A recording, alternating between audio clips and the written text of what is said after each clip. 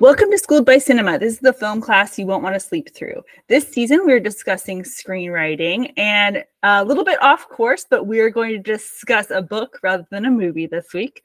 I am joined by Sal Calleros to discuss Blake Snyder's very famous, very well-known Save the Cat! Exclamation point. Hello.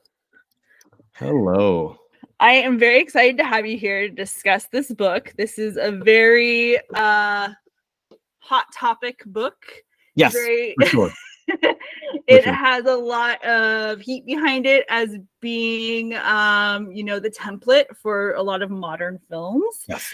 But before, even though this isn't about a movie, I still want to know, what does screenwriting mean to you? What does screenwriting mean to me? It is my day job. That's what it means to me. I love that. I mean, it's the building blocks of filmed storytelling. Mm-hmm.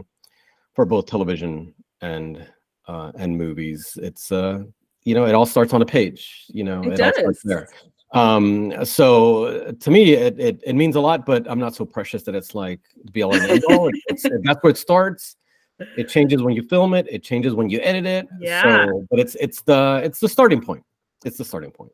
I love that. So how did you start in this world? I would love to know a little background about you. Yeah. So I got into writing through the ABC Disney Fellowship.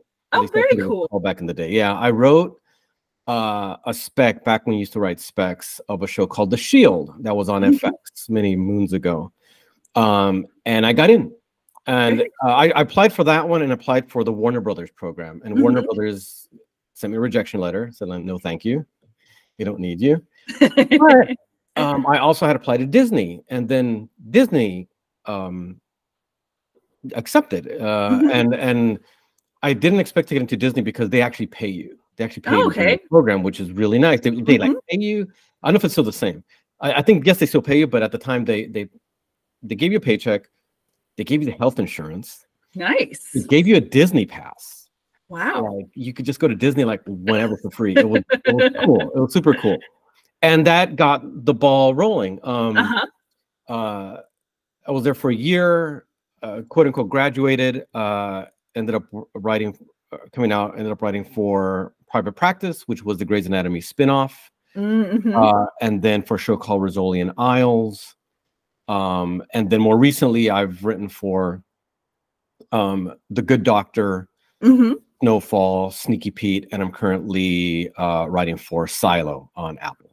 Oh, wow. You have hit all the big ones. You are in all the popular culture when it comes to TV. That's amazing. Yeah. I've been kind of lucky. I went through a stretch of time where like there was no work, and then suddenly it's like you're working. So it's been a wild ride.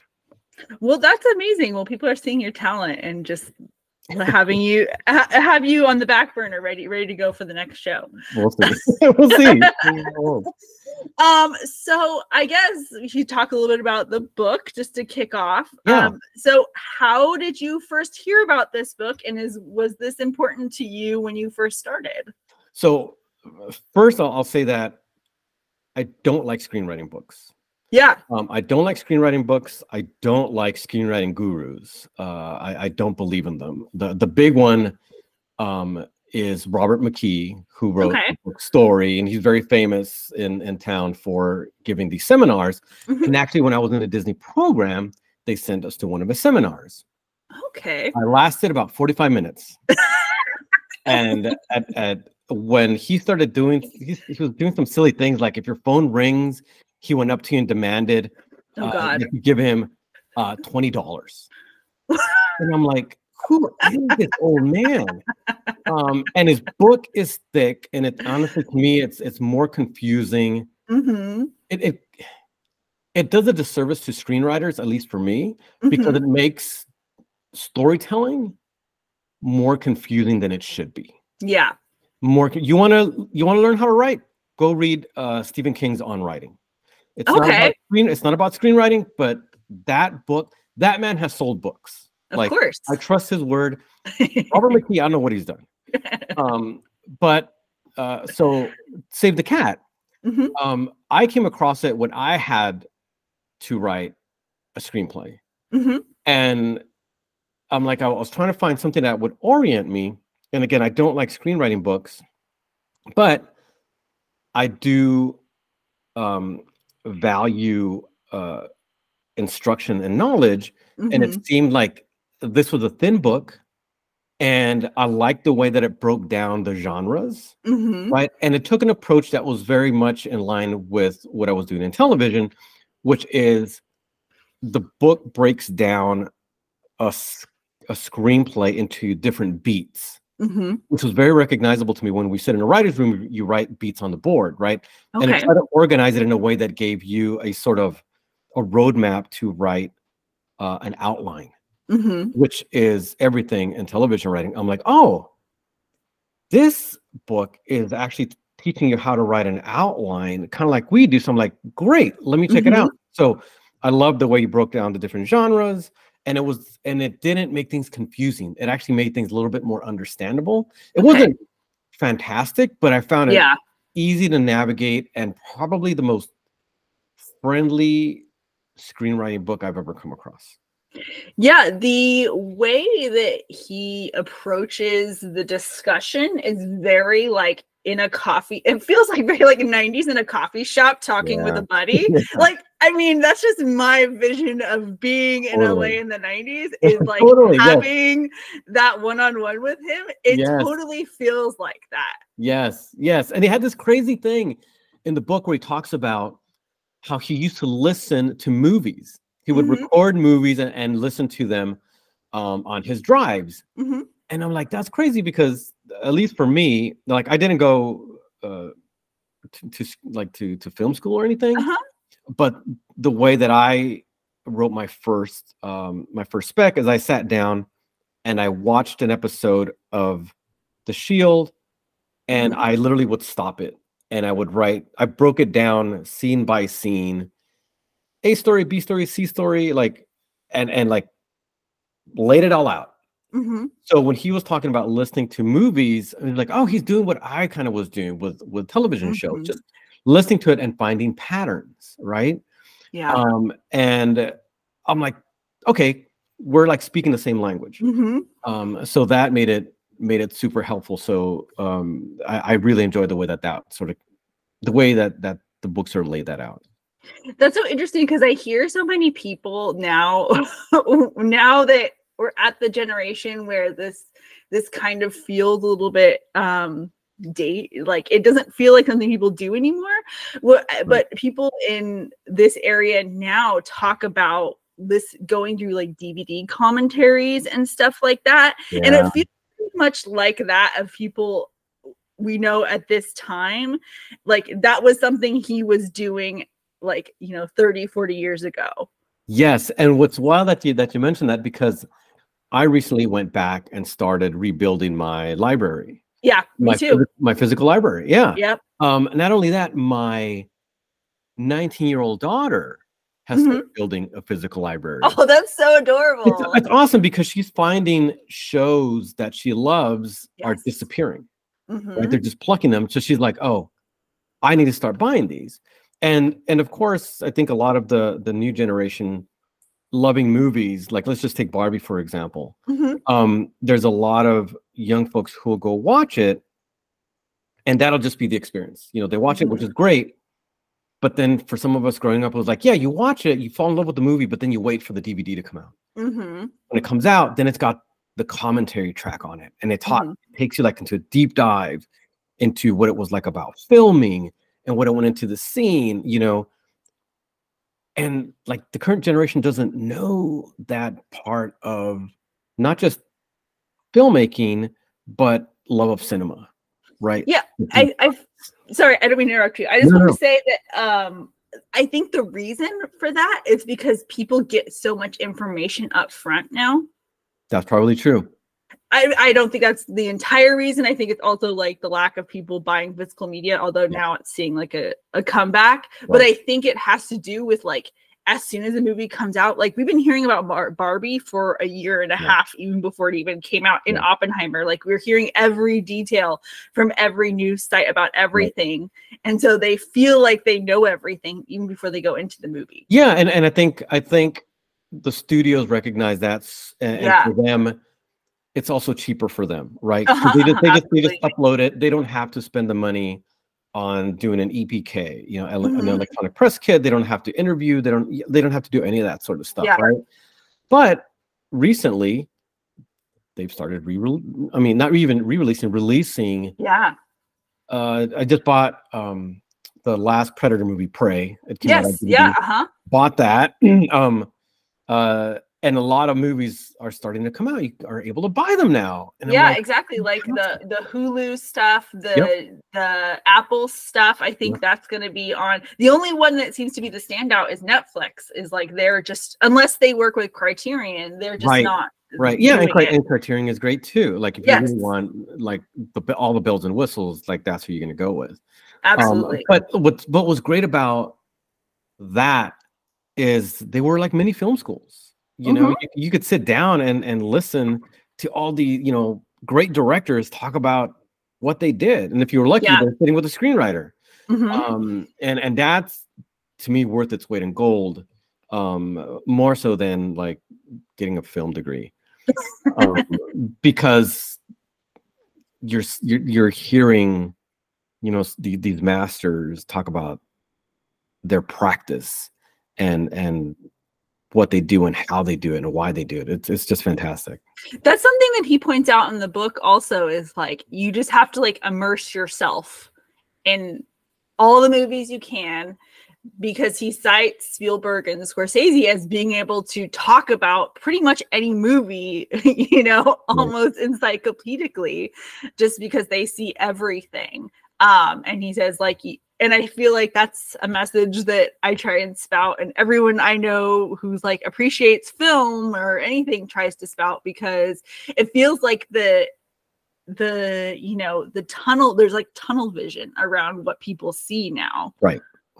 No, for sure. I mean, it's because everybody has like their own little like sort of entertainment kingdoms, you know, where they curate the things that they love, and it takes effort for something new to come in. Absolutely. You know, but it's comfortable in whatever they love.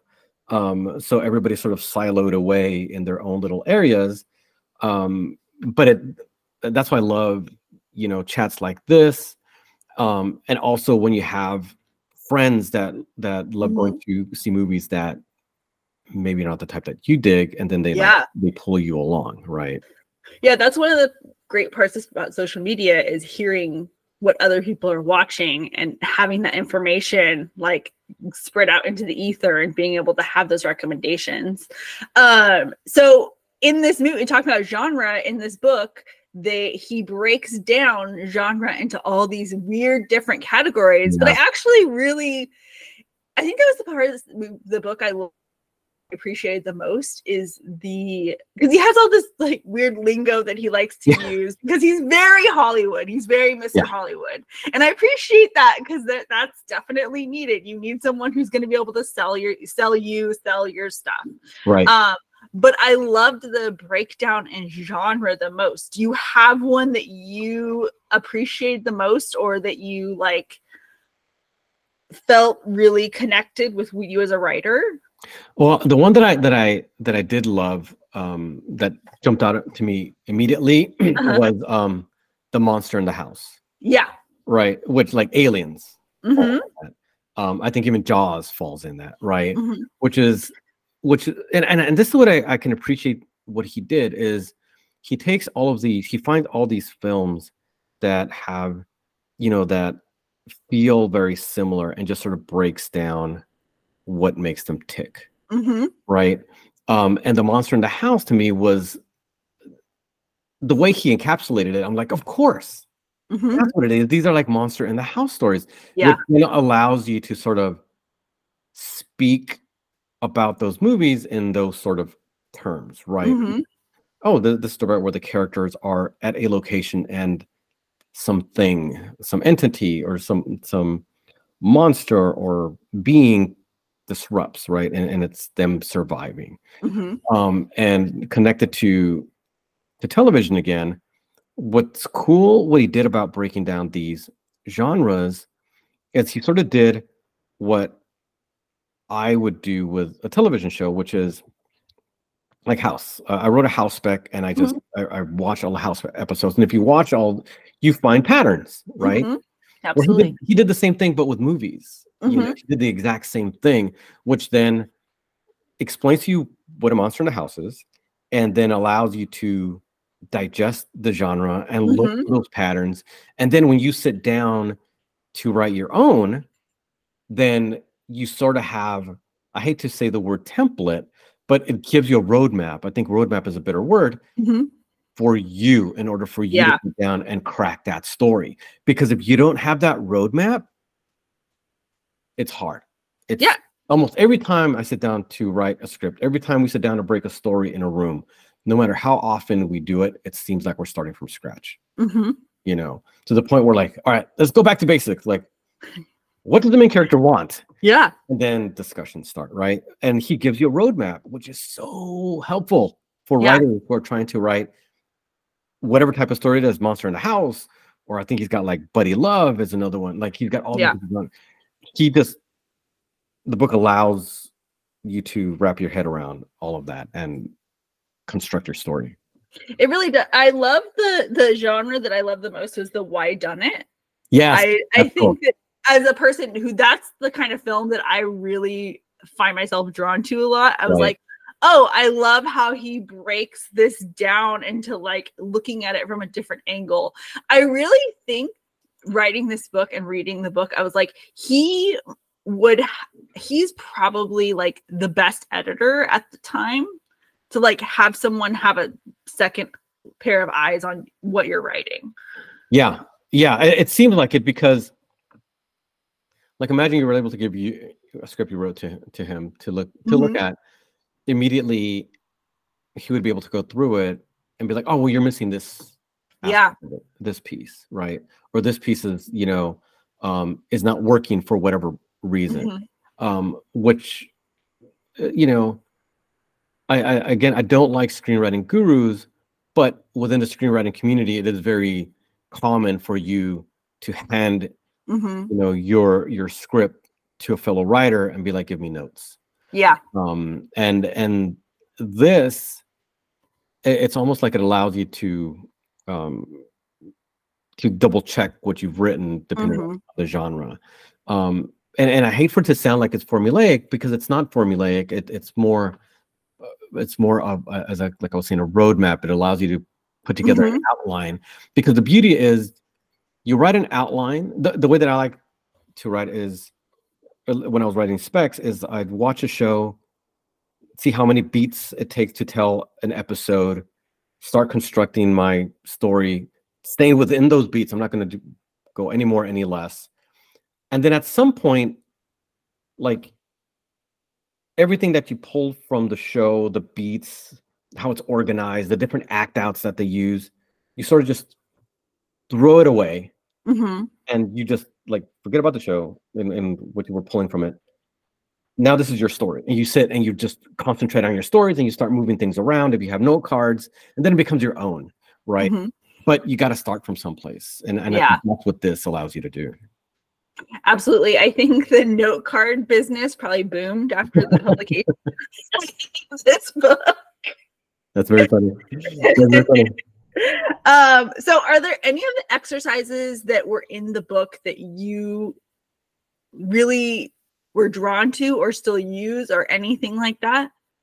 I wouldn't say necessarily like one of the exercises, but the one thing that I do pay attention to a lot now, because of the way that, not only because it's in the way he talked about in the book, but I've also heard other writers talk about, and it's the opening image. What is the opening image? And he talks about that. Concentrate on your opening image, because that can say a lot. So now when I sit down to write, that's one of the big things that I sort of concentrate on. it's big and it's important because it sort of sets the tone of the story that you're telling. So the fact that he sort of had that in there, it's the first time that it sort of was brought to my attention, right? Yeah. And then down the road, I'm reading some interview with some director, you know, and the guy's like, yeah, you know, like the opening image is very important because it sets what the story's going to be. I'm like, that's right. So that has always stuck with me. So whenever I sit down to write now, that's one of the first things I think about is what is going to be the first thing that the audience sees. And that's at least become a big part of, you know, when I sit down to write and have things outlined and you finally sit down to actually write that script, what is that opening image? Yeah, I did an episode on Barton Fink, and we were talking about the Coen brothers, and that is how they start. They don't even start with an outline. They just start with their like jump off point of that first scene, and then they just go from there. Yes. Which seems very reckless to me as a person who's very structured. It drives me a little bit crazy that they just jump in like that. But I get it. Hey, they're geniuses. I can't comment on it. But no, everybody, and that's what's cool. Like everybody's different. Everybody does their thing differently. Like I don't understand. I can't wrap my head around folks that don't use outlines, like the Coen brothers, like Stephen King, like Quentin Tarantino. Like these people just like sit down and write, and I'm like, you know, what kind of alien are you? Like, how do you even do that? I just don't understand. But that's the one thing that sort of I took from the book, and I sort of have kept. Yeah. So this is film, or not film. I keep saying film because I'm so used to talking about movies. This book, it very much emphasizes the idea of a beat sheet, which is like a structural style that he kind of made famous. Yeah. And you say you use an outline. Do you take from his beat sheet? Have you ever been to any of his seminars on the beat sheet or anything like that? No, I mean, I took his beat sheet when I sat down to write a feature. Yeah. I definitely took it and I organized my script according to the beat sheet. Yeah. He's got a lot of great things that make you. What I love is that he's got things in that beat sheet that make you think about the story that you're writing. Like when you're like, look at the halfway point, you know, you're breaking into act 2.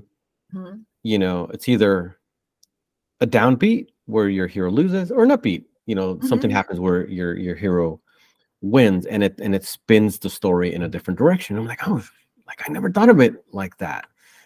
And so in using the beat sheet, it helped me sort of see those sort of signposts, right? Organize what I was putting together, and then ultimately, like I said, what I personally like to do is then I take his beat sheet and I just put it away.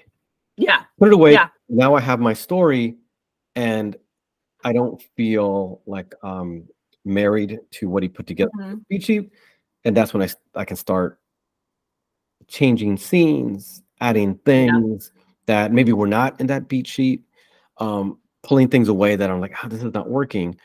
But it helped organize it in a way, organize it in a way that I was already doing in television. Because in television, you do your beats, but they're not so prescriptive as they are with the book. It's a more continual story. It doesn't end at the end of the episode. No, exactly, because it's like he's like opening image and the theme, and the setup and the catalyst, and then there's a debate. Like it's very like hitting these beats.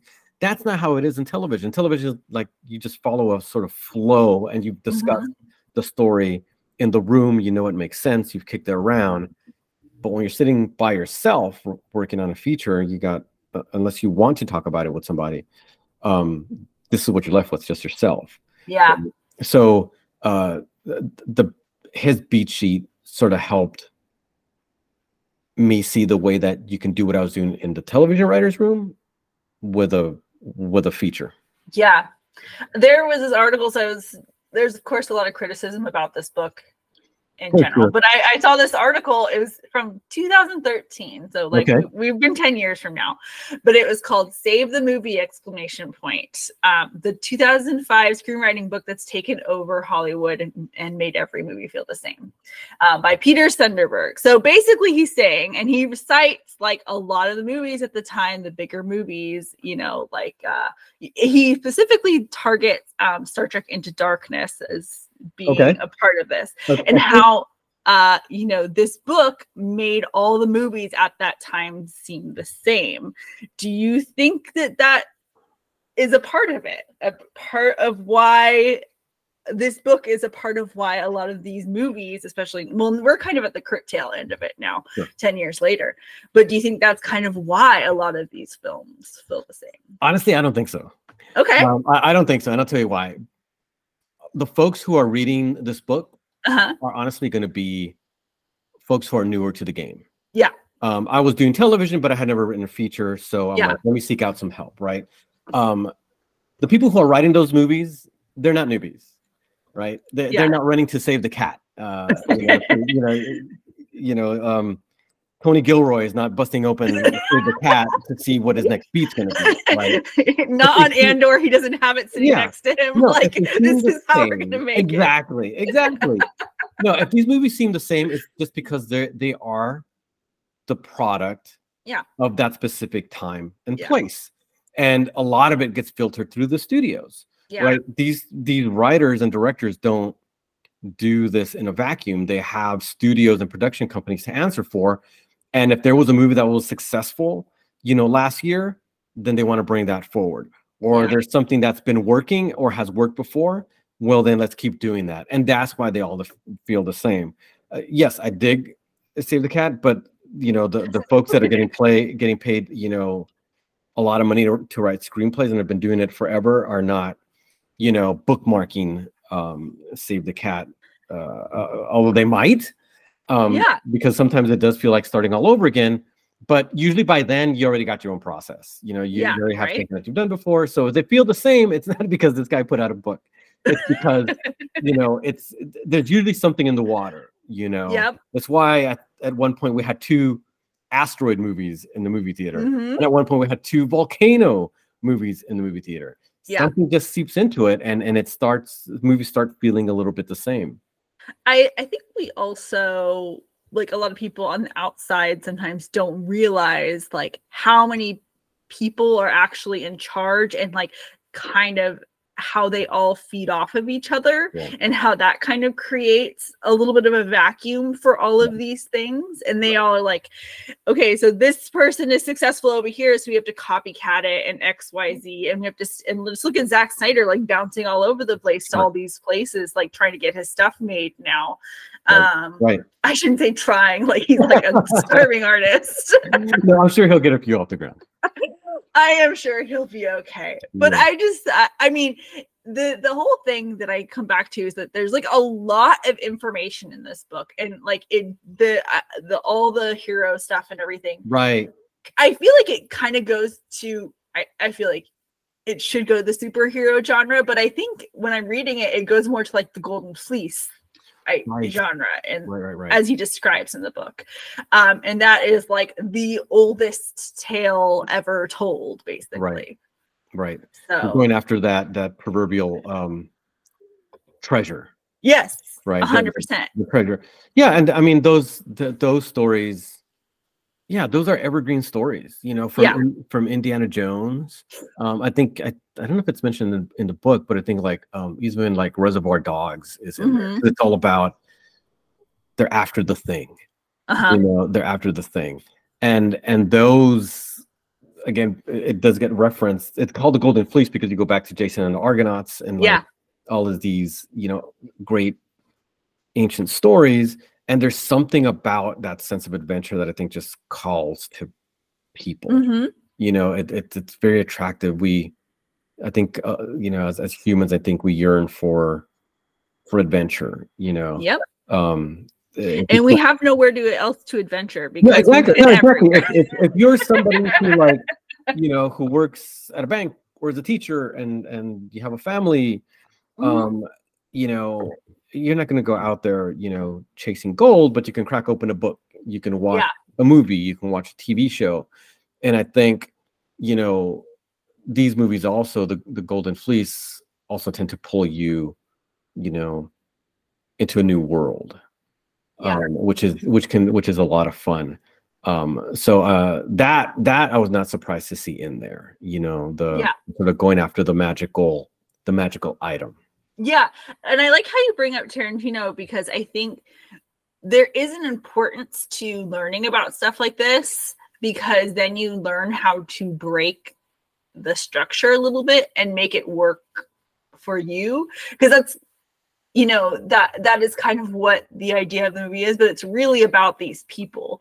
And so it's kind of like a red herring, this idea of whatever is, they're going after. Right. And Tarantino's a great example, because, like he absorbs almost like every film that was ever placed on film. Yeah.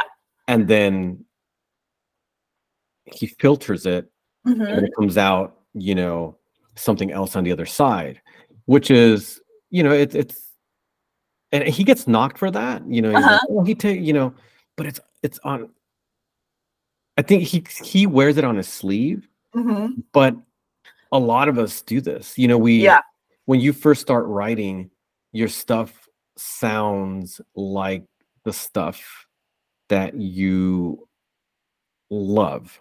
Right. And honestly, for me, if you're doing it, learning to write in a way that's not going to drive you bananas, you will look to other writers that inspire you, and you sort of mimic their style, right? For a little bit, and then eventually that'll morph into your own style, but that takes time, that takes practice, sitting your butt down and actually doing the writing. But that's what we all do. We just filter things that we watch and love, and we do our own thing. Like Raiders of the Lost Ark, famously Spielberg is like, like the cereals, of from back in the day, is that's what we're going for. So, and it's all just processed and coming out brand new. Like, what do they say? Like there's no new stories to tell. Yeah. Which I guess that's true. It's all different variations on stuff that we've already told before. Yeah, we're all sponges. Rarely are we all the singular genius. Like, that doesn't happen very often. We're all a product of everything that came before. Even the people who are, say that they are, they just came up with it, or they don't watch movies. They just came up with this great movie idea. That's not, I'm sorry, I don't believe you. That's yeah. Those are the people that are just not being honest with themselves. Exactly. So another criticism of this book is like the idea that it's a giant sales pitch. The idea that the whole reason behind the book is to learn how to pitch. And that I would say in response is that, it is a business. Right. Like it really is a business. Yeah. First and foremost. No, you actually took the words right out of my mouth, because this is not a book about writing a novel. This is a book about writing a movie. Right? I mean, eventually they did Save the Cat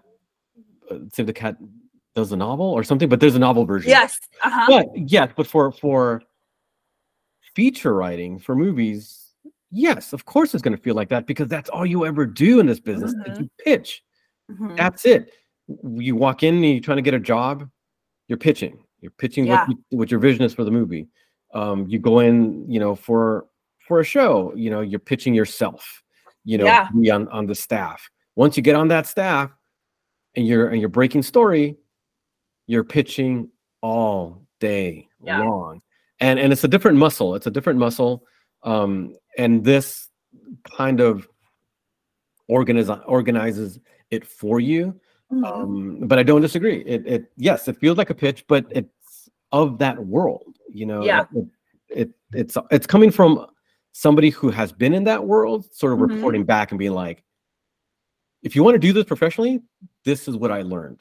Yeah. And those are the folks that I sort of I'll tend to listen to a lot more than somebody who's just like, you know. I think it's important, of course, like, you know, this, you just went through the writer's strike. It's of course important to protect artists, but you know, we want, in order to make more movies, more TV shows, more everything, you have to have money behind it, because we're in a capitalist society. Right. Yeah. That's just what it all breaks down to, unfortunately, but that's how it is. Yeah. And I think, if anything, you have to learn to work with others and be communal. And as you said, you pitch all day. You just even pitch little ideas in the writer's room or whatever all day. So you have to be able to come in with the best arsenal you can. And this is really something that he's trying to set people up for success with. Right. Completely. Because it's such a different animal, you know, like, yeah, it is. Like writers want to come in and write their story, which is great. But then there's that aspect that you don't realize is also there, which can be a huge learning curve, which is, yes, but you have to also be personable. Yep. You have to be able and talk about what you're writing in a way that the person across from you who's going to write you that check, who's going to hire you, gets it. You know, yes, what you wrote, they most likely read, and it's why you're sitting across from them. But then the new thing that you're trying to do, you need to sell that.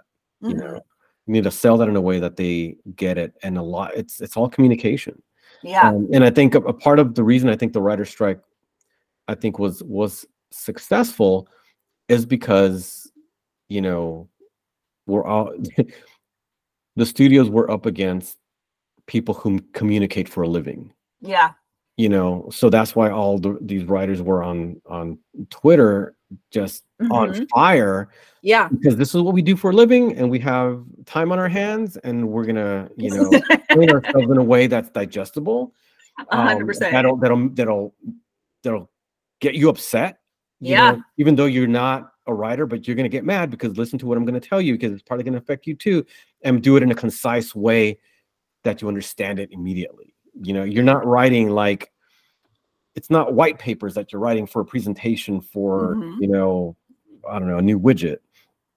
But that's a part that I think a lot of new writers don't realize is a huge part of the business, which is the non-writing part, the part where you're spending trying to figure out, well, how am I going to tell them why this story is important and why they should do it and why I'm the one that should do it. Like that's such a big part of it. And communication is even more important now, as we are in a completely like international, like global environment where we are just like, people are working with each other across the world. People are seeing across the world. Like, look at what happened with the writer strike and everything here is like, now you see these unionization happening, like in, where was it, Korea, where all this stuff was happening. It's fascinating how these like little fires spark embers in other places, because you're kind of the working men of the Hollywood system, quote unquote working men, because you're there at the beginning, you lay the track, all of that stuff. Yes. And you're right about the international part of it, because even beyond that, going back to the business part of it, like The Good Doctor is a remake of a Korean show. You know, so these IP, this property makes its way over here, and maybe it's going to land in your lap, right?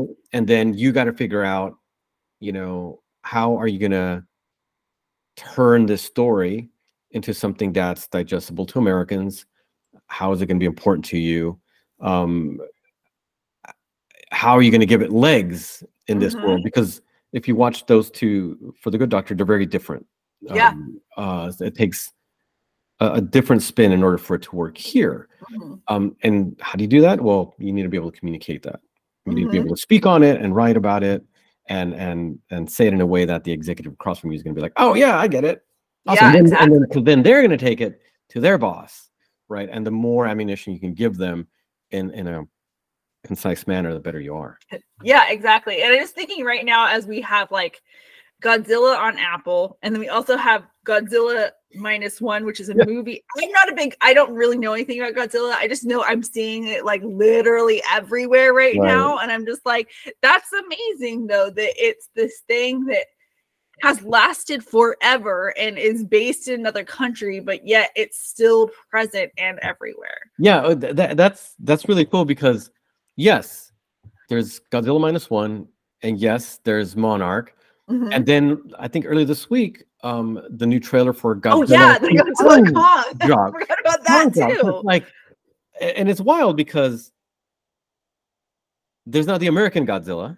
Yeah. Right. And then, but there's still the Japanese Godzilla, and they tend to be very different, especially this Godzilla. I haven't watched it, but Godzilla -1 seems to be a throwback to like the bad Godzilla. Yeah, yeah. And now in this new American one, it's like, oh, they're teaming up. Yeah. It's like Godzilla and King Kong, they're gonna join forces. They got a bigger baddie they gotta take down. Exactly. I'm just like, I feel like the next thing is gonna be like Godzilla, Kong, Planet of the Apes. Like it's all gonna just like come like crash into one of each other. It's gonna be this big giant movie. I think that it'll feel a little bit. I don't know if you watch Ready Player One, but at the end you have like all this like absolutely IP madness, like coming from everywhere. Yeah, absolutely. That is a fascinating text of our current time in many ways. I have my own issues with the book and the movie, but I think it's just like it is very much about what we're living in right now.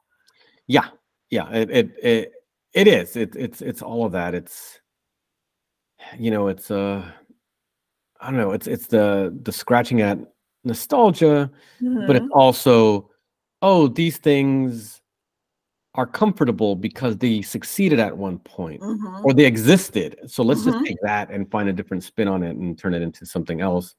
You know, sometimes it works. Barbie's a great example, but you know, the fear there creatively is that they, you know, of course the companies take the wrong lesson. Oh, great. Give me a Rubik's Cube. Give me, you know, whatever. And let's make a movie. But look at who's behind a movie like that. You know, look who wrote it.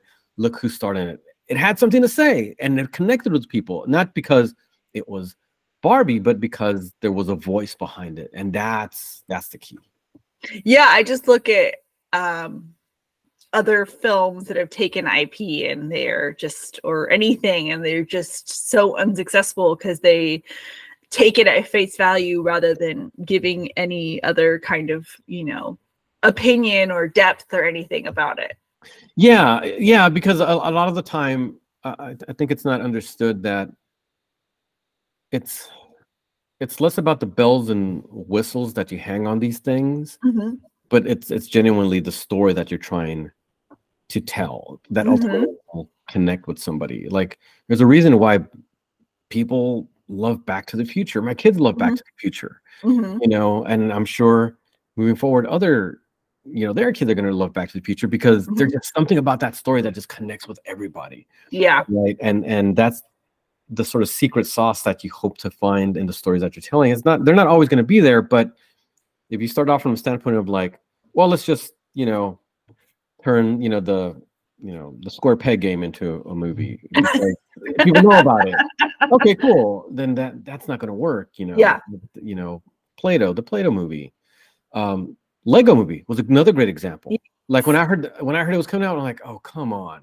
Yeah. Really? They're like, but no, it was all character. It was story. And even better, Lego Batman, which I thought was like, oh amazing. God. And then it's like it's perfect. It's perfect. Yeah, and again, it's about that character, and you can tell that the people behind it, there's like love put into that, like love for what they're putting together, and not necessarily like the paycheck. Yeah, 100%, 100%. Do you have like a screenwriting hero yourself that you have always looked up to? Are you internalized? Not necessarily screenwriting heroes, I would say, but there's people that I've worked with that I admire quite a bit. You know, right now I'm working on Silo, that's run by Graham Yost, who wrote Speed. Okay. the best. He's just like a genuine human being. Just super nice, genuine. If you read something that you wrote that he likes, he'll tell you. He'll tell you that it's good. Other writers like on Snowfall, there was Dave Andron, who's also from the Graham Yost camp.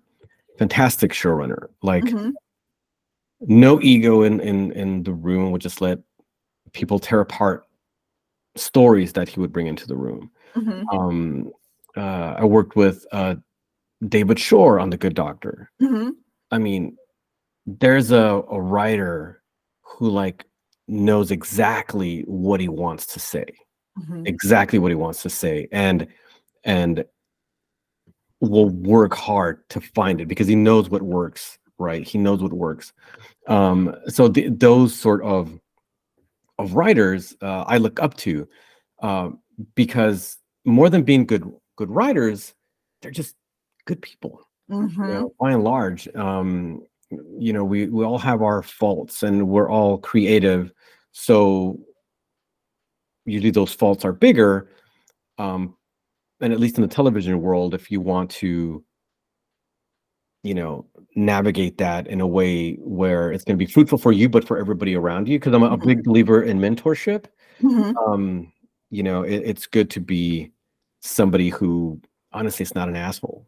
Yeah, of course, because then you want to work with them again, and all that stuff, and then it just continues down the line. Exactly, you want to work with them again. And then what happens is those people tend to put together rooms where those writers are also genuine people, and you connect with them because you're in the trenches with them, and you start building a community. So as you move forward, you bring them aboard your project, or they have a project. There's a lot of cross-pollination that happens, at least within the television industry, where people who you worked with before, who are just good people, like you collect those human beings, because they're out there, but you got to find them.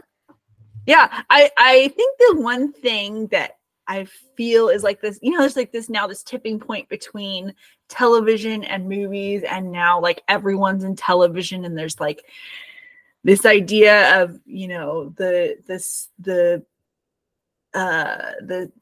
like big name factor coming to TV and all this stuff. I think that there's a slight reason for it, I think, besides just the fact that bingeable TV is very sellable and everything's online now and everything's streaming.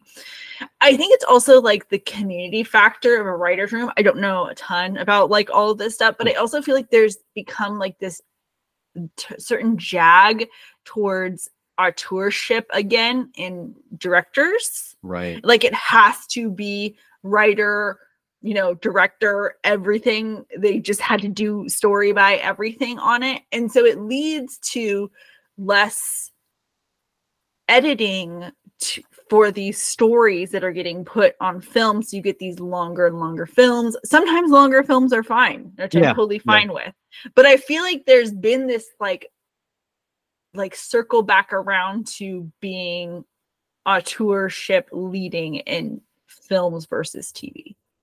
Yeah, a little bit. It does feel like that a little bit, and the thing is that now, as opposed to before, folks, both writers and directors, move freely back and forth between those two mediums, right? Those two ways of telling stories. But of course, a director will bring his authorship to the television world, where it sometimes it can be an odd fit because, well, in television, the director is usually the hired gun that comes in to direct the show that the showrunner is doing. But if it's going to be fruitful, it's got to be like hand in glove, and you guys work together, right? You work together. In film, of course, it's like the director script, and then he'll do what he needs to do with it. But I think a lot of it has to do with the sort of like the prestige of it all, that streamers and networks more streamers, I think, in general, are attracted to those sort of stories. Yeah. You know, network television is network television. You know, it is what it is. You know, it will tell its stories that work in the way that it's been working. Cable's a little bit of a different animal, but it seems like for streamers, they really sort of gravitated towards those tours. Yeah, and I think it all goes back to like David Fincher doing House of Cards, I think. Yeah, doing House of Cards. Yeah. But it's so funny because he's not really a writer at all. He's just a director. Right. And so he likes to have oh god, I can't remember his name that he works with all the time. And my mind's going blank, but the guy he works with all the time, he did Seven and all that stuff. But and also did The Killer. But yeah, so it's just so funny that it's all circled back around that way. Yeah, and it's funny that Andrew Kevin Walker. Yes, exactly. Which it's because again, like you find people that you work well with, and you just keep working with them. Yeah, because you know you develop an affinity, but also a shorthand. And the maddening thing in television is obviously getting the work, because a lot of time writers want to, the first hires that they do are people that they worked with before. Right. And I remember being frustrated when I first started, where it's like, look, nobody wants to give me a shot. Yeah. You know, and it's because people like to work with folks that they worked with before, because honestly, it's easier. Yeah. They know exactly what they're getting. When they turn in a script, when they break a story, they know exactly, you know, what's going to come through that door. So these little communities are formed within entertainment and telling these stories, where it's like, oh yeah, let's bring my people on board, you know, because I know exactly.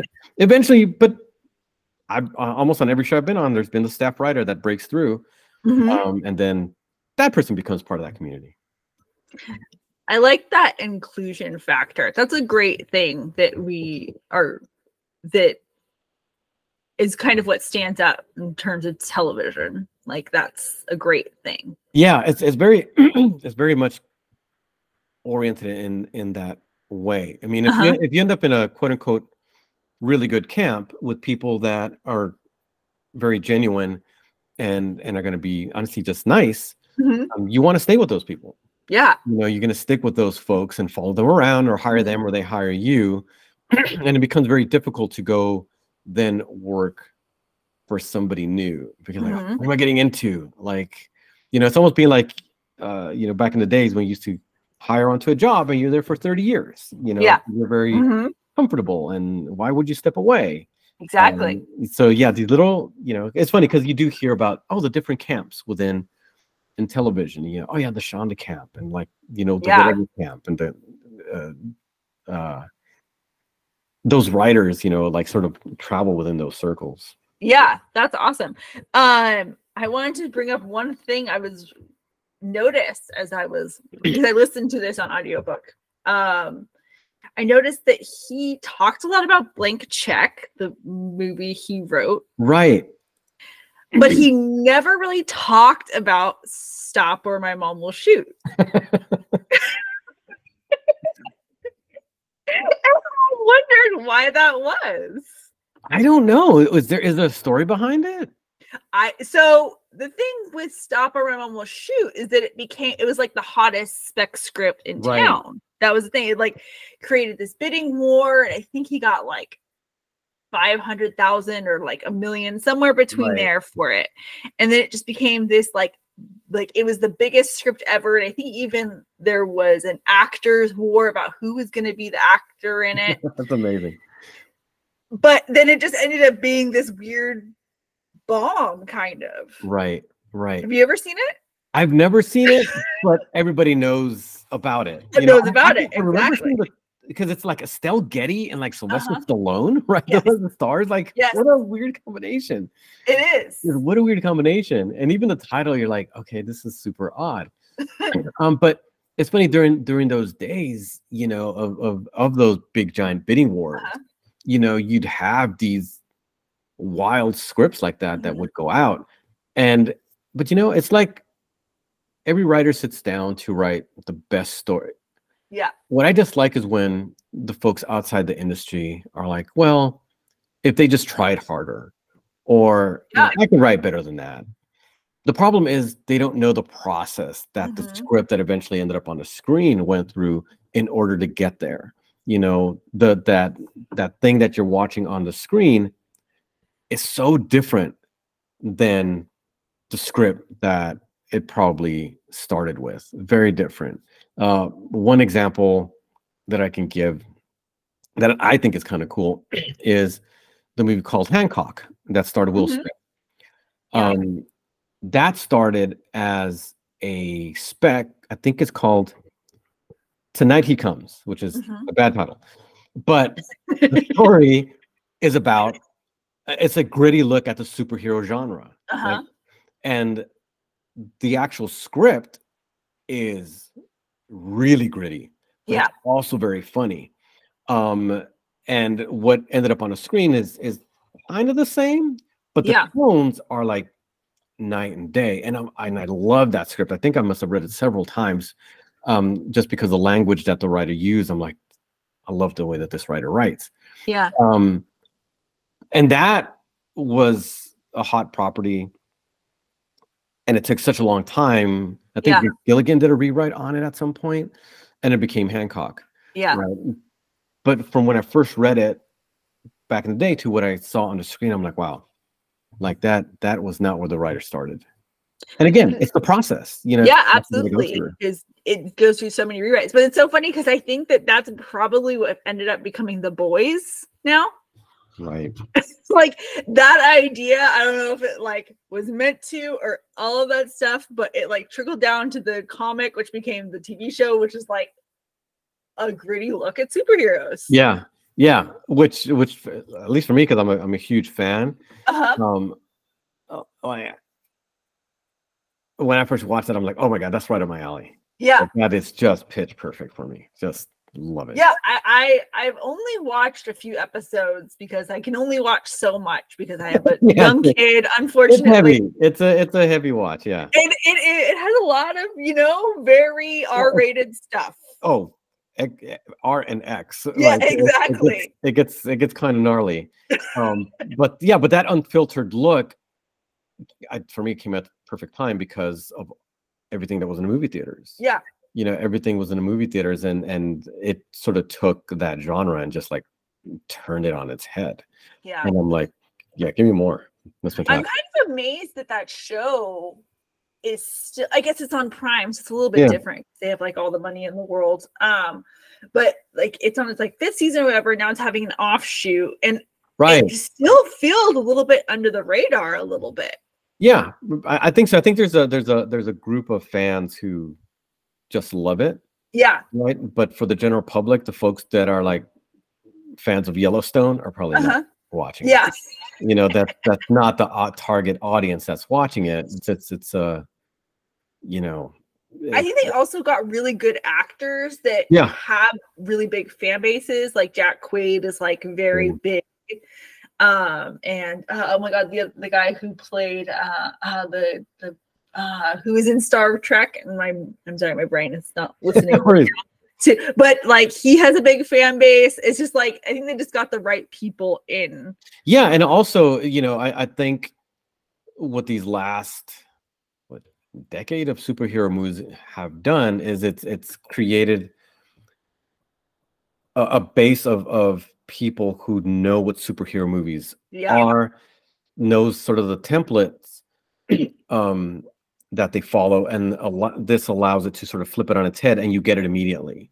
I have to imagine that it does attract superhero fans just because it's taking their beloved genre and sort of like doing something fun with it. Absolutely. Do you have a favorite movie or whatever about filmmaking? About filmmaking, I'm trying to think. There's gotta be one. Do I have one that's my favorite about filmmaking? Well, it's kind of about filmmaking. The one that I love is The Player. Yes. Which I thought about so much while I was reading this book because it's just like he felt like a character in that. Yeah, because that's less about filmmaking than more about the sausage that goes into making the movie. And right. I love that aspect. I love knowing how the sausage is made. Yeah. And like when he drops names and stuff, I'm like, oh, I just love it. It's amazing. Yeah, I mean, I love the way it opens. Yeah. And it's sort of like the camera's just taking you into like this voyeuristic journey into these like studios where the writers are pitching their stories, and it's like, well, it's the sequel to The Graduate, and I think this goes into it. And you're like, the sequel to what? How could? That's exactly how Hollywood is. That's exactly the way it is, and the way that they treat the writers is fantastic. All of it, like that send up of Hollywood, I just adore.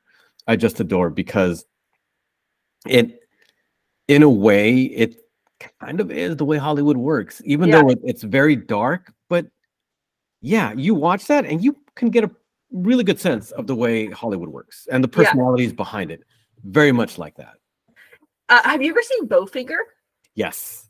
Okay, that's my favorite. Okay, I can see why. I can see why. Steve Martin is like one of my favorite people of all time. I love him so much. And then that was a movie I saw at like a very pivotal time where I was like first starting to get into movies when I was like 12 or 13 or whatever. And I was just like, this is how it's made. And it's so funny. And Eddie Murphy as the two characters is just like one of the best. I think he should have got an Academy Award. That year. Like, he was fantastic in that movie. Yeah, that's another great one. That's that does give you a sort of absurd peek behind the curtains. Yeah, that's actually not that absurd. Like you could see some of that. Like it's almost like watching Veep, right?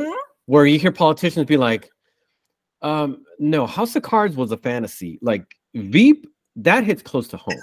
Like that's a little bit more like on point. And Bowfinger feels a little bit like that. Yeah. To the point where like for me, the scene that I, of course, gravitated towards is when they pick up the day laborers. Oh, on board, and then they learn the language of the cinema, and I'm like, you know what?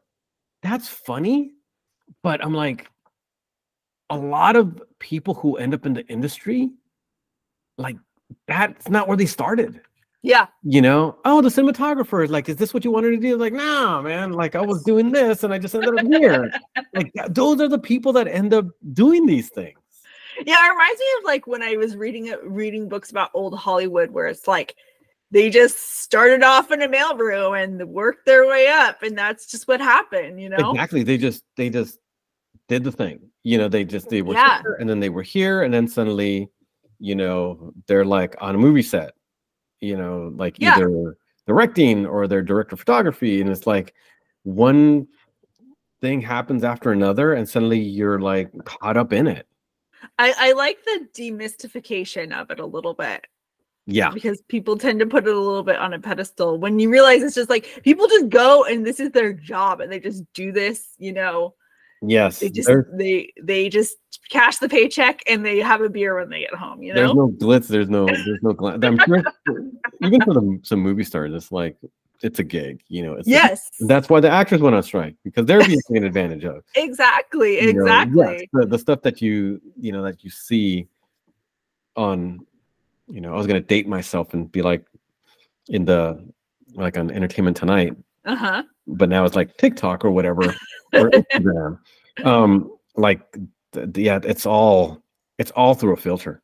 Yeah, it all comes through a filter. It's about as real as the movie on the screen that you're watching.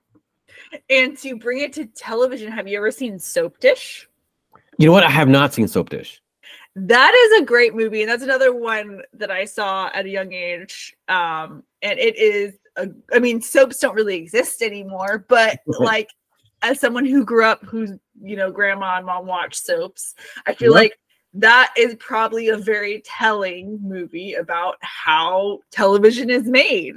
Right. No, it's yeah.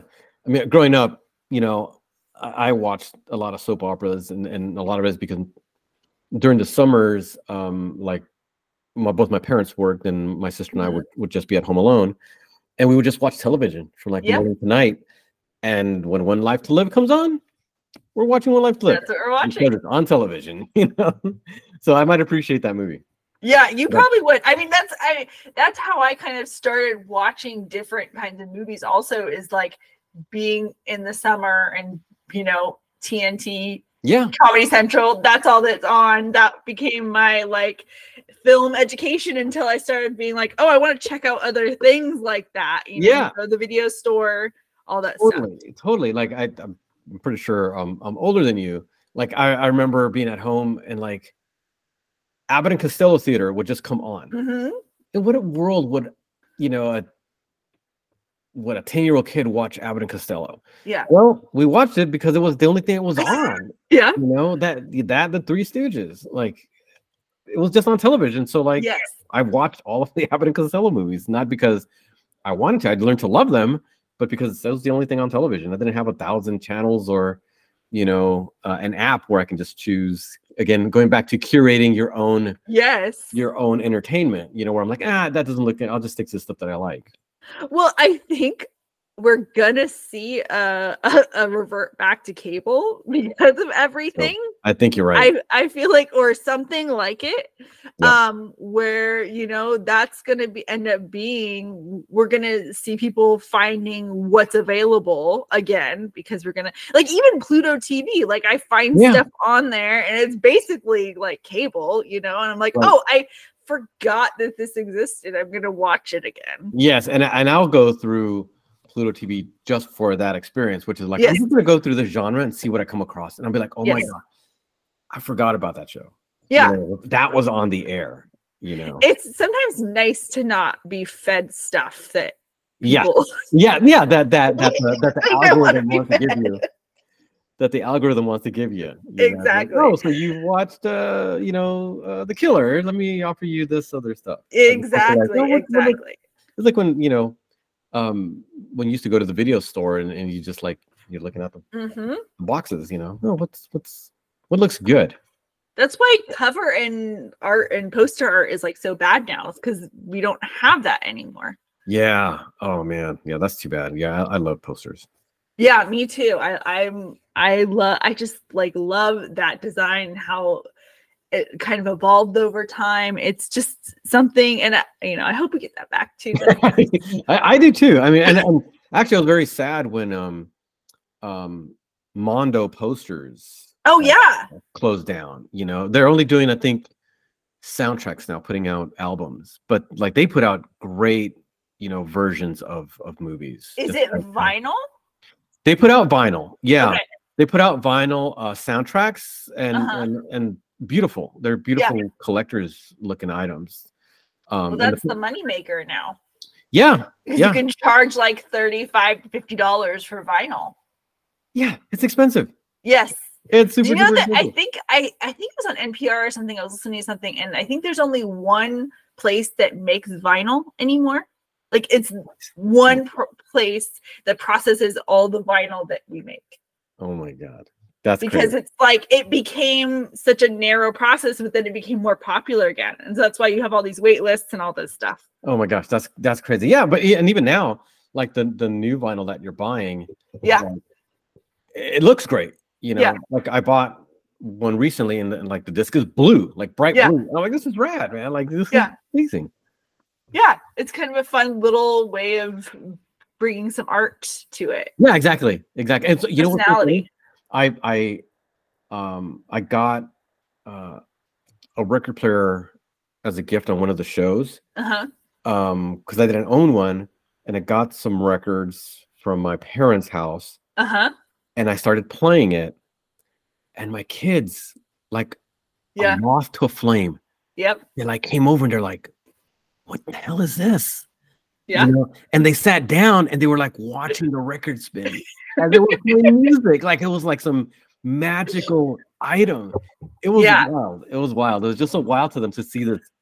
That's so funny. My daughter did the same thing. She wants one for Christmas. She might get one. She won't So lucky her. but yes, she wants that, and she wants records of all her favorite artists and all that stuff. And That's I'm like, cool, I love it. That's great, and again, digging back into your old stuff, I know. I have a bunch. I have like my mom's Madonna's album and like all this stuff. Oh, that's amazing. And like, yeah, her like Bauhaus stuff, like Oh all this stuff that's like been around forever. Oh, that's amazing. That's new. That's